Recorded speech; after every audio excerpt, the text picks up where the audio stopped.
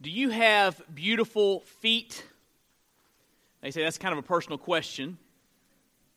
And it's hard to tell because we all have shoes on this morning. But if we were worshiping overseas, we would probably be able to tell what each other's feet look like. Most of the churches I've preached in overseas or worshiped in overseas, you took your shoes off at the door. And you came in and you worshiped barefoot or in socks. And I will say that preaching in socks is very freeing. It really is. It's great. But I'm not talking about the physical appearance of your feet when I ask you that question. When I say, do you have beautiful feet, my question is, what do your feet look like from God's perspective? And to understand that question better, we need to see what the Word of God says over in Luke chapter 2. So turn there with me. Luke chapter 2, verse 1 is where we will begin reading. Very familiar passage of Scripture. Luke chapter 2, verse 1. I want to ask you this morning, if you are physically able to please stand with me in honor of the reading of God's Word. The Bible is living and active and sharper than any two-edged sword. Truth with no mixture of error. I'm so grateful for the Word of God this morning. Luke chapter 2, verse 1. I want to thank our praise team and our praise band for leading us this morning. Pray for Travis. He's with Nikki visiting Nikki's family, and where they are, it's negative 20. He texted me this morning and said, it's just not fair. Just not fair. So pray for Travis and Nikki and Carter. Be back with us this week. Luke chapter 2, verse 1, the Bible says, in those days a decree went out from Caesar Augustus that all the world should be registered. This was the first registration when Quirinius was governor of Syria, and all went to be registered, each to his own town. And Joseph also went up from Galilee, from the town of Nazareth to Judea, to the city of David, which is called Bethlehem, because he was of the house and lineage of David, to be registered with Mary, his betrothed, who was with child. And while they were there, the time came for her to give birth. And she gave birth to her firstborn son, and wrapped him in swaddling cloths, and laid him in a manger, because there was no place for them in the inn. And in the same region there were shepherds out in the field, keeping watch over their flock by night. And an angel of the Lord appeared to them, and the glory of the Lord shone around them, and they were filled with great fear. And the angel said to them, fear not, for behold, I bring you, now look at this phrase, good news of great joy, that will be for all the people. For unto you is born this day in the city of David a Savior, who is Christ the Lord. And this will be a sign for you. You will find a baby wrapped in swaddling cloths and lying in a manger. And suddenly there was with the angel a multitude of the heavenly host praising God and saying, glory to God in the highest, and on earth peace among those with whom he is pleased. When the angels went away from them into heaven, the shepherds said to one another, let us go over to Bethlehem and see this thing that has happened, and which the Lord has made known to us. And they went with haste and found Mary and Joseph and the baby lying in a manger. And when they saw it, they made known the saying that had been told them concerning this child. And all who heard it wondered at what the shepherds told them. But Mary treasured up all these things, pondering them in her heart. And the shepherds returned, glorifying and praising God for all they had heard and seen as it had been told them. Let's pray together this morning. Father, we are grateful for your word. And we are grateful, Lord, for familiar passages of Scripture. Passages that we've heard before, but are filled with wonder and majesty. And God, I pray that you would help us to understand this passage better. And by your Spirit, Lord, you would give us the inclination to respond to what you show us. Lord, would you change our lives? Would you give us the grace this season to truly celebrate Christmas? And we'll thank you and praise you, Lord, for that grace. It's in Jesus' name we pray. Amen. Thank you. You can be seated. We began a sermon series last week titled Celebrate Christmas. And last week we talked about celebrating Christmas on your knees. This morning we're going to talk about celebrating Christmas with beautiful feet. On Christmas Eve, we're going to talk about celebrating Christmas around the Lord's table as we celebrate communion together. And then on Sunday, Christmas Day, we're going to celebrate Christmas in our hearts and talk about that together. But this morning, I want to talk about this idea of celebrating Christmas with beautiful feet. This is a very straightforward passage of Scripture. In verses 1 through 7, we see the story of Mary and Joseph coming to Bethlehem and giving birth to a son. And then in verse 8, we see the story of angels appearing to the shepherds. I want to focus in on something the angel said to the shepherds in verse 10. The angel said to them, "Fear not, for behold, I bring you good news." Now notice that phrase, "I bring you good news." In the original Greek language in which this was written, that's only one word.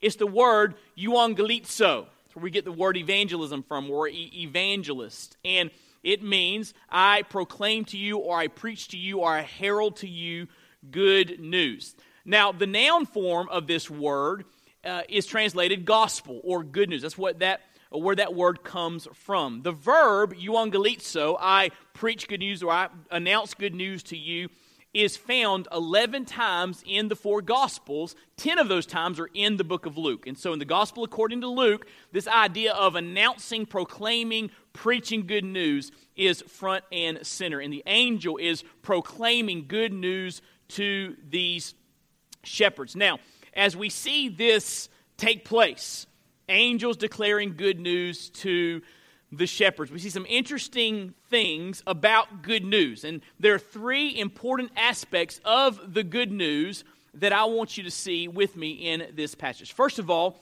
we see the content of the good news. When we say good news, when we say gospel, the two mean the same. What do we mean by that? What is the gospel? What is the good news? What do we mean when we use those words? Well, first of all, the good news revolves around a person. The good news revolves around a person. And we see two things about this person that the good news revolves around. First of all, we see that he is fully human. Notice what the Bible says there in verse 11. "For unto you is born this day in the city of David a Savior who is Christ the Lord." Speaking of Jesus Christ, he is the person that the good news, that the gospel revolves around.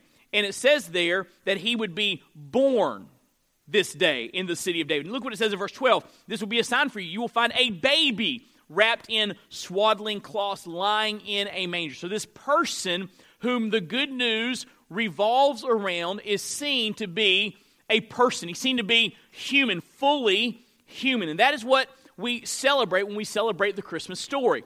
That Jesus Christ, who has eternally existed as the second person of the Trinity, at this point in time, left the splendor and glory of heaven, and in the womb of the Virgin Mary, he took on humanity. He took on full humanity. So, he was born of Mary. He was a baby. He was fully human. But not only was Jesus Christ fully human, but he was fully God. It says there, "Unto you is born this day in the city of David a Savior who is Christ the Lord." When we see the term Christ, it applies to the Messiah. That's what the word literally means, the Greek form of the word Messiah. And the Messiah was the one that God promised to send in the Old Testament, who would come and be a Redeemer. And we see some indicators from the Old Testament verses and the New Testament verses that this Messiah would be divine, fully God. And we see that by the title Lord, a Savior who is Christ, the Messiah, Lord. That is a term that is applied to deity. And so Jesus Christ, born of the Virgin Mary, fully human, but also fully God. When Jesus Christ left heaven, he did not leave his deity behind. He came to this earth and he simply took on humanity. And so when Jesus Christ was born of Mary, he was fully God and fully human. He is today fully God and fully human. The good news revolves around a person. You say, Wade, why the emphasis on the nature of Christ, fully God, fully man? I mean, what's the big deal? Well, it's a huge deal. I heard a well-known megachurch pastor say recently that he wasn't too concerned about how Jesus came to this earth. And that's a biblically ignorant statement to make. Listen to me, come in real close. You better be concerned about how Jesus came to earth, because his nature is of utmost importance if the atonement is to mean anything for you and for me. You see, for Jesus Christ to die on the cross for our sins, he had to be fully human. He had to go and die for humans, right? That's how God's justice is served. A human takes the punishment for other humans. That has to happen for God to be holy and just and punish our sins. But also, for Jesus Christ's death on the cross to mean anything for us, not only did he have to be fully human, he had to be fully God. Because here's the deal. God is infinitely holy. And if you and I sin against an infinitely holy God, you know what we deserve? Infinite punishment. That's why hell goes on forever. Because we deserve infinite punishment for sinning against an infinitely holy God. So, our only hope for our sin debt to be paid is for one who is infinite himself to make the payment. Only God could make that payment and pay the infinite debt that you and I owe. So for the atonement to mean anything for you and for me, the Savior had to be fully God and fully human. So that's why the virgin birth is such a huge deal. It matters how he came to earth, amen? His nature matters for the atonement to matter. And so we see here that this announcement of good news revolves around, it centers around a person. His name is Jesus, fully God, fully man, born of the Virgin Mary. I like what Warren Wiersbe writes. You cannot escape Jesus Christ. The angels sang about him, and he is still the theme of the greatest music. Luke wrote about him, and he is still the subject of the greatest literature. The shepherds hastened to behold him, and he is still at the center of the greatest art. Teachers listened to him and marveled, and he is still the focal point for all truth and wisdom. He alone is worthy of our worship. Oh, come, let us adore him. The good news revolves around a person, and his name is Jesus. But secondly, this good news focuses on his mission. It focuses on his mission. Do you notice what the angel said to the shepherds? Unto you is born this day in the city of David a Savior. So Jesus Christ left the splendor and glory of heaven and came and took on human flesh, God incarnate, for a specific reason. He tells us that reason over in Luke chapter 19, right after the story with Zacchaeus. He says that I've come to seek and to save that which was lost. Jesus Christ came to earth to be a Savior for sinners, to accomplish all that is necessary for you and I to be forgiven of our sins, have a relationship with God, and enjoy the hope and promise of heaven. And so this good news focuses on Jesus Christ coming to save, what Jesus Christ would actually do to save us. You see, the good news is different than good advice. Most of the world religions or all the world religions other than biblical Christianity are good advice. If you want to be right with God, you need to do certain things to try to get your act together. You can go to Barnes and Nobles. You can go to Books A Million. They have self-help sections. They have all these books that are written to help you to improve your life, to kind of clean up your life and do better. But listen to me. The good news that we preach, that we proclaim, is not good advice. The good news does not give us instructions as to how to make ourselves acceptable to God. We are unable to make ourselves acceptable before a holy God. No matter how much self-improvement you undertake, how much you work on your morality, you have still sinned against a holy God, and you deserve punishment. Your sin must be dealt with. And the good news tells you how your sin can be dealt with, how your sin can be forgiven. But it's not good advice. The good news is not straighten up and save yourself. Hey, listen to me. If I were telling you this morning that your salvation was up to you, that would not be good news. That would be terrible news. If I told you, hey, just do better so you can be saved, you would be terrified, would you not? So would I. If my salvation was up to me, that would be terrible news because I can't save myself. See, the good news is not good advice.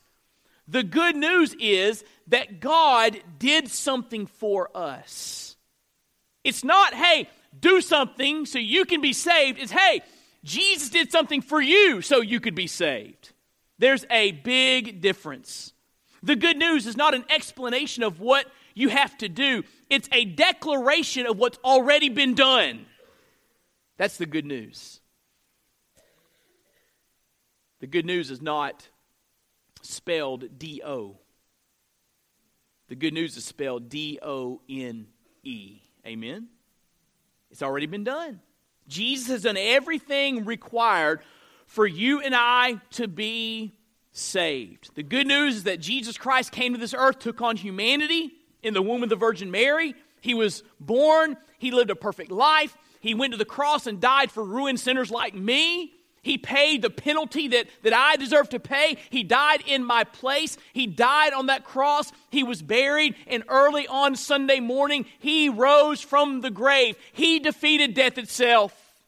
And so Jesus Christ has defeated my two greatest enemies, sin and death, and He's done it all.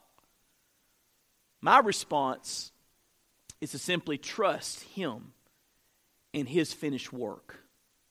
So the good news is not do something. The good news is that Jesus Christ has done something for us. It says there in verse 11, He's a Savior who is Christ the Lord.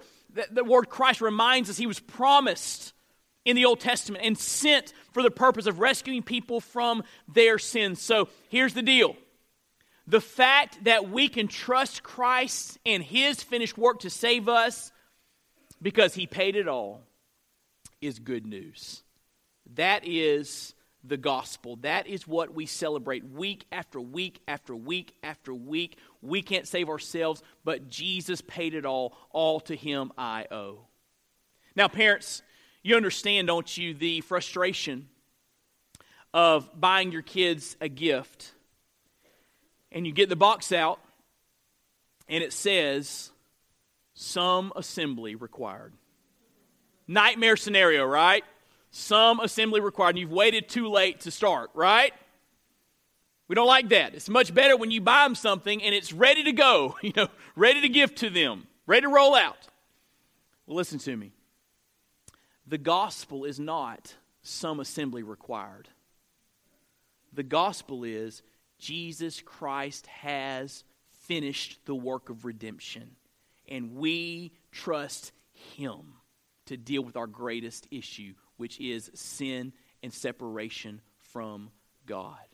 If you place your faith in Jesus Christ as your personal Lord and Savior, turning from your sin, embracing Him, receiving that free gift, He will forgive you, He will transform you, He will give you hope.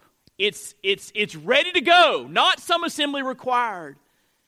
And so we see here something about the content of the good news. But secondly, I want you to think with me about the reception of the good news.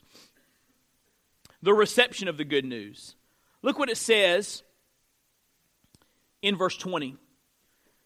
The shepherds returned after going and finding Jesus Christ, Mary and Joseph. It says, the shepherds returned glorifying and praising God for all they had heard and seen as it had been told them. So they heard the announcement from the angels. They went and investigated. They found Jesus Christ, and they're rejoicing over this good news. Now, two things about the good news and the shepherds. First of all, the shepherds received the good news. They heard the announcement. They believed it. They went and placed their eyes on Jesus, and they're worshiping, they're glorifying. They received the good news. I never thought about it like this, but Francis Schaeffer writes, though they believed with less understanding than we who have the New Testament, they nonetheless did believe, and they will be in heaven with us. They are in the church of Jesus Christ. I never thought about the shepherds being in heaven. I don't know why I never thought about it, but they will be. They believe, they received the good news. Wouldn't it be cool to have some time in heaven to talk to them about this night?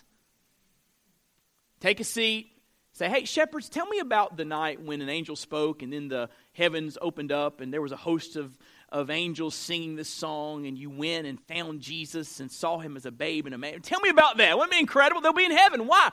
They received the good news. Now, I want you to hear me very carefully. It's not enough just to hear the good news. You have to receive it personally. You have to personally appropriate the finished work of Jesus to your life. I like what Paul wrote to the church in Thessalonica over in 1 Thessalonians chapter 2, verse 13. He wrote, we also thank God constantly for this, that when you received the word of God, which you heard from us, you accepted it, not as the word of men, but as what it really is, the word of God, which is at work in you believers. Paul's saying, I'm grateful that when we came into town and we shared the good news about Jesus, you received it as a message from God. You believed it. And that word of truth is still at work in you. And so, just like the shepherds, we have to receive the good news. It could be that you are here today and you've heard the Christmas story many, many times. You've heard preachers talk about his birth and his life and his death and his resurrection, but you've never personally received that message. You've never personally received Jesus as your Savior and your Lord. It's not enough just to hear the good news. You must receive it. And then after the shepherds receive the good news, the shepherds rejoice in the good news. Look what it says in verse 20. They returned glorifying and praising God. They were excited. They had believed, they had heard, they had seen. They were excited about Jesus Christ. They were excited about this good news. Over 1 Thessalonians chapter 1, verse 6, again, Paul writing to the church in Thessalonica, he said, you received the word in much affliction with the joy of the Holy Spirit. So when you receive this good news, this gospel, when you receive the reality that you can't save yourself, but Jesus did everything necessary, and you embrace him as your Lord and Savior, receiving as a free gift eternal life, salvation, forgiveness. When you do that, it will be accompanied by joy. So why would I be joyful when I receive that good news? Because listen to me, if you are redeemed, if you are saved, your past has been redeemed, your present makes sense, and your future is secure. That's something worth rejoicing over. Amen? And these angels are rejoicing in the good news they had heard and personally appropriated. You know, this is the season for presidential pardons. There's a lot of focus right now on the presidential pardons, as is always the case when a president ends his term of office. And there's a lot of speculation about who will be pardoned and who will not be pardoned and things of that nature. But let's just imagine for a moment that there's someone in a federal prison and they've been there for a while and they are supposed to be in prison for life. And the President of the United States pardons them. And they go into a room to sit down with their legal team because their legal team has some good news for them. They've come to tell this person in prison, you have been pardoned. You are free to go, free to leave. Now, can you imagine in that moment when that person sitting at the table hears that good news of full pardon, they would say, that's not really for me. I'm not ready. Let me think about it. No, of course they would receive the good news joyfully, right? Free to go, free to leave, free to live. They would receive that good news and rejoice in that good news. Why is it? Why is it there are so many folks that hear good news about Jesus paying the penalty for our sins so we could be pardoned? We could be completely forgiven. We could be set free. And they hear that good news, free and full pardon, purchased by the death of Christ. And they say, that's not really for me. I'm not a religious person. Not right now. Maybe later. why would people hear that good news and not joyfully, gladly receive that good news? In this text, we see the content of the good news, and we see the reception of the good news. But third and last, I want to focus just for a minute on the delivery of the good news. The delivery of the good news. Look what it says in verse 17. After they made their way to find Jesus, and they saw the baby lying in a manger, it says, when they saw it, the baby in the manger, they made known the saying that had been told them concerning this child. And all who heard it wondered at what the shepherds told them. So notice what it says. They made known what had been told them. They took what someone had told them, the angel in this case, and they told somebody else. Do you see that? Very simple. They were telling people about the good news message that had been delivered from the angel. And this reminds us that good news by its very nature is meant to be shared. Now listen, we know this intuitively in every other area of life.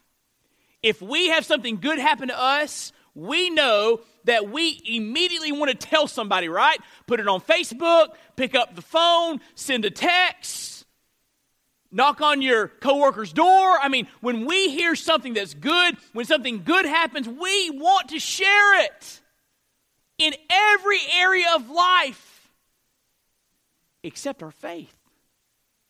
Why is that? These shepherds had the good news told to them, and then they actually went and they opened up their mouths and told others about this good news. We're reminded from the Christmas narrative and other places in Scripture that God intends for there to be heralds of the good news. If you look through the pages of Scripture, Old and New Testament, God always has His witnesses, always has His heralds. Right here in the Christmas narrative, the angels declare the good news. The shepherds then go and tell people what was told to them. They declare the good news. Over in verse 38, Anna, this prophetess in the temple, she's telling people, she's sharing the good news. The disciples that Jesus calls to follow Him, He gives them the task of sharing the good news. And now, His church, you and I, we have the privilege and responsibility to be bearers of the good news, to be heralds of the good news. Over in Acts chapter 1, verse 8, we look at this verse all the time. The Bible reminds us that after the Holy Spirit comes upon us, we are to be witnesses in Jerusalem, Judea, Samaria, the uttermost parts of the earth. We are called to be Spirit-filled witnesses of Jesus Christ, of the good news concerning Jesus Christ, and the good news concerning what He's done for us. We are called to be His witnesses. And here's where it gets really interesting. God grants, listen to this, God grants special status to those who share the good news. God grants special status to those who share the good news. And I don't believe that. Well, turn over to Romans chapter 10. Let me show you this. Romans chapter 10. Paul, writing here under the inspiration of the Holy Spirit, uses some good old-fashioned logic. Look what he says in Romans chapter 10, verse 13. For everyone who calls on the name of the Lord will be saved. Can I get an amen? Great place for an amen. I'm grateful for that. When I was 9 years of age, I heard the gospel. I believed in Christ. I called on His name, asked Him to save me, and He did. I'm grateful for His grace. But then it says, how then will they call on Him in whom they have not believed? And how were they to believe in Him of whom they have never heard? Just good old-fashioned logic, right? And how are they to hear without someone preaching? And how are they to preach unless they are sent? As it is written. Now he quotes here Isaiah 52:7. This is also alluded to in the book of Nahum. How beautiful are the feet of those who preach the good news. God calls the feet of those that go to the lost with the good news beautiful feet. God grants special status to those who actually go and engage lostness and open up their mouth and share the good news that they had formerly received. God calls those kinds of folks, He calls their feet, beautiful feet. So if you want a special status with God, go and open up your mouth and share the good news. God calls your feet beautiful feet if you will do that. Why beautiful feet? Because your feet are taking you to somewhere that is in desperate need of hearing the gospel, to someone who's in desperate need of hearing the gospel. So because your feet are taking you where your mouth can proclaim, your feet are beautiful. That's what God says. But here's the sad reality. Sometimes we act like the good news is top secret. Right? Shh. I've been saved. You've been saved. Man, it's great. Isn't it good to be forgiven and knowing we're going to heaven when we die? And let's get together in our weekly meetings in these walls and let's talk about it. We'll sing about it and I'll preach about it and you'll amen and sometimes and we'll get together and we will enjoy our salvation. We'll enjoy the reality that we have heard the good news and responded to the good news. But let's don't tell anybody out there. Shh. Now, if they want to hear it, let them come to church. They can come find their way to church and go on our website and know what time our service means. They can come sit down and hear the preacher preach. What if, instead of waiting for lost people to come to us, what if we had beautiful feet and went to them? Can I remind you, dear friend, there are thousands of lost people all around Longview Point this morning that didn't think one moment about coming to our church this morning. Didn't even cross their mind. People that live within a 1, 2, 3 mile radius, they don't even know we exist and could care less. They're not coming to church. Some may, but many will not. What if we had beautiful feet and we took the good news to them? That would be a game changer. Not just in our community, but all around the world. There's great lostness, and people need to hear the good news. And God calls the feet of those that take good news to the lost beautiful feet. There's a really convicting quote. It always grips my heart, from Oswald J. Smith. He writes, "We talk of the second coming. Half the world has never heard of the first."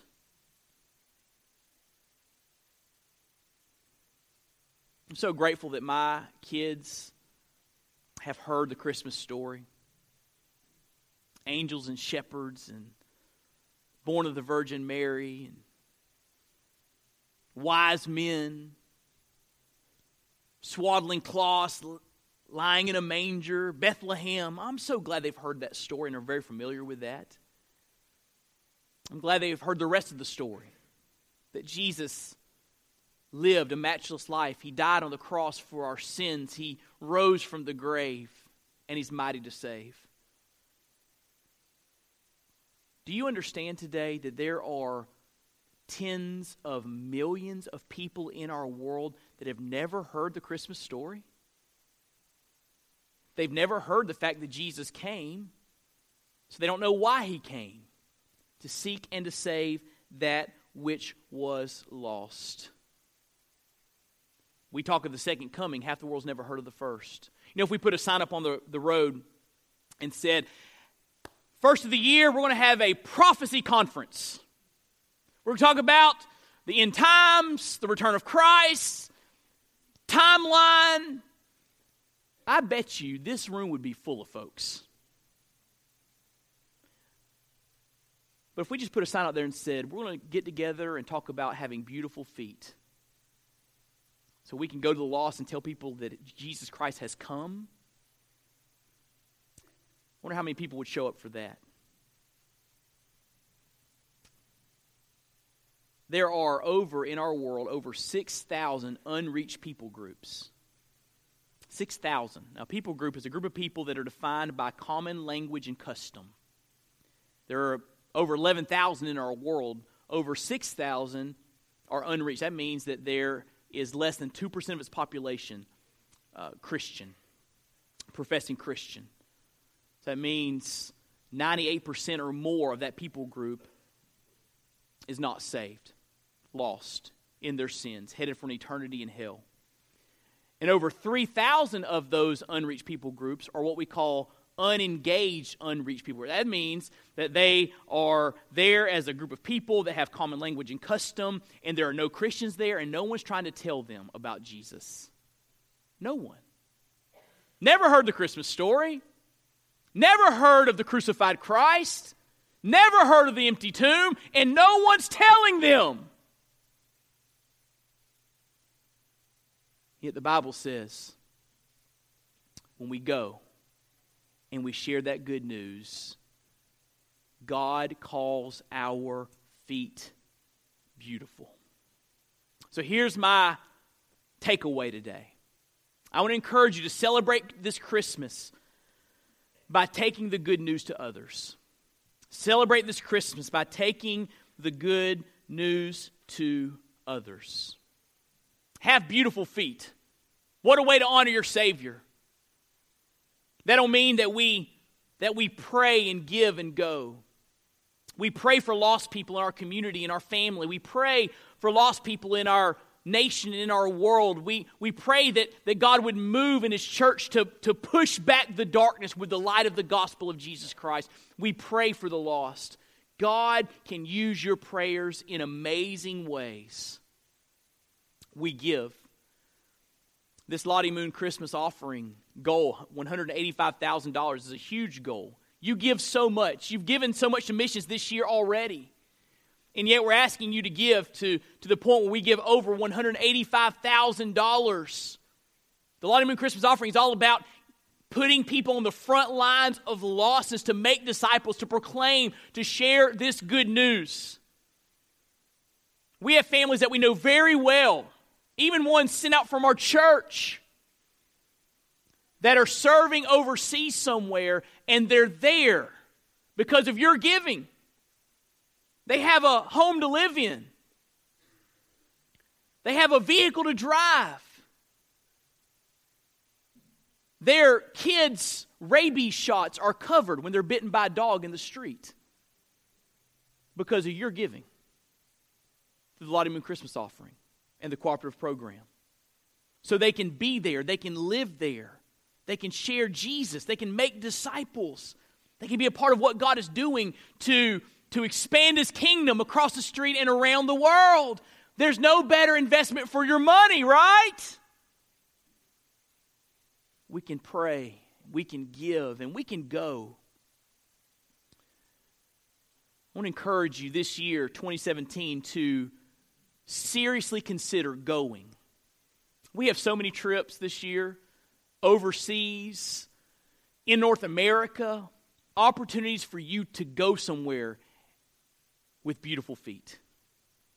You say, Wade, I don't know much about them. Well, you can call the church office, email our missions pastor, Jason, at longviewpoint.org.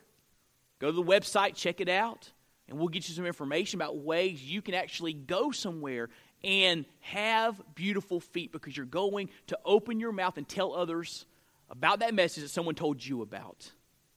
Go on a short-term trip. It'll change your life, and God will use it to expand His kingdom. Maybe you're here today, just maybe, and the Lord is calling you to leave our church and go somewhere for the sake of the gospel, for the glory of Christ.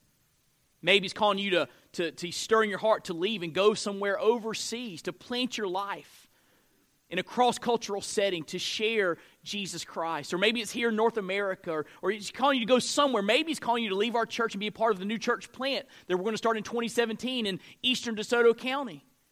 Maybe He's calling you to leave and be part of a core group to get this church started, to be a light there in that part of the world. Maybe He's calling you to do that. Whatever God is stirring your heart to do, surrender and respond Because God gives special status to those who go. He calls their feet beautiful. So let's go with beautiful feet. Across the street, around the world. To the neighborhoods and to the nations. Because, listen to me, coming real close. The good news is only good news if it gets there in time. So may God make us a church full of people that are celebrating Christmas and celebrating Christ and celebrating the gospel with beautiful feet.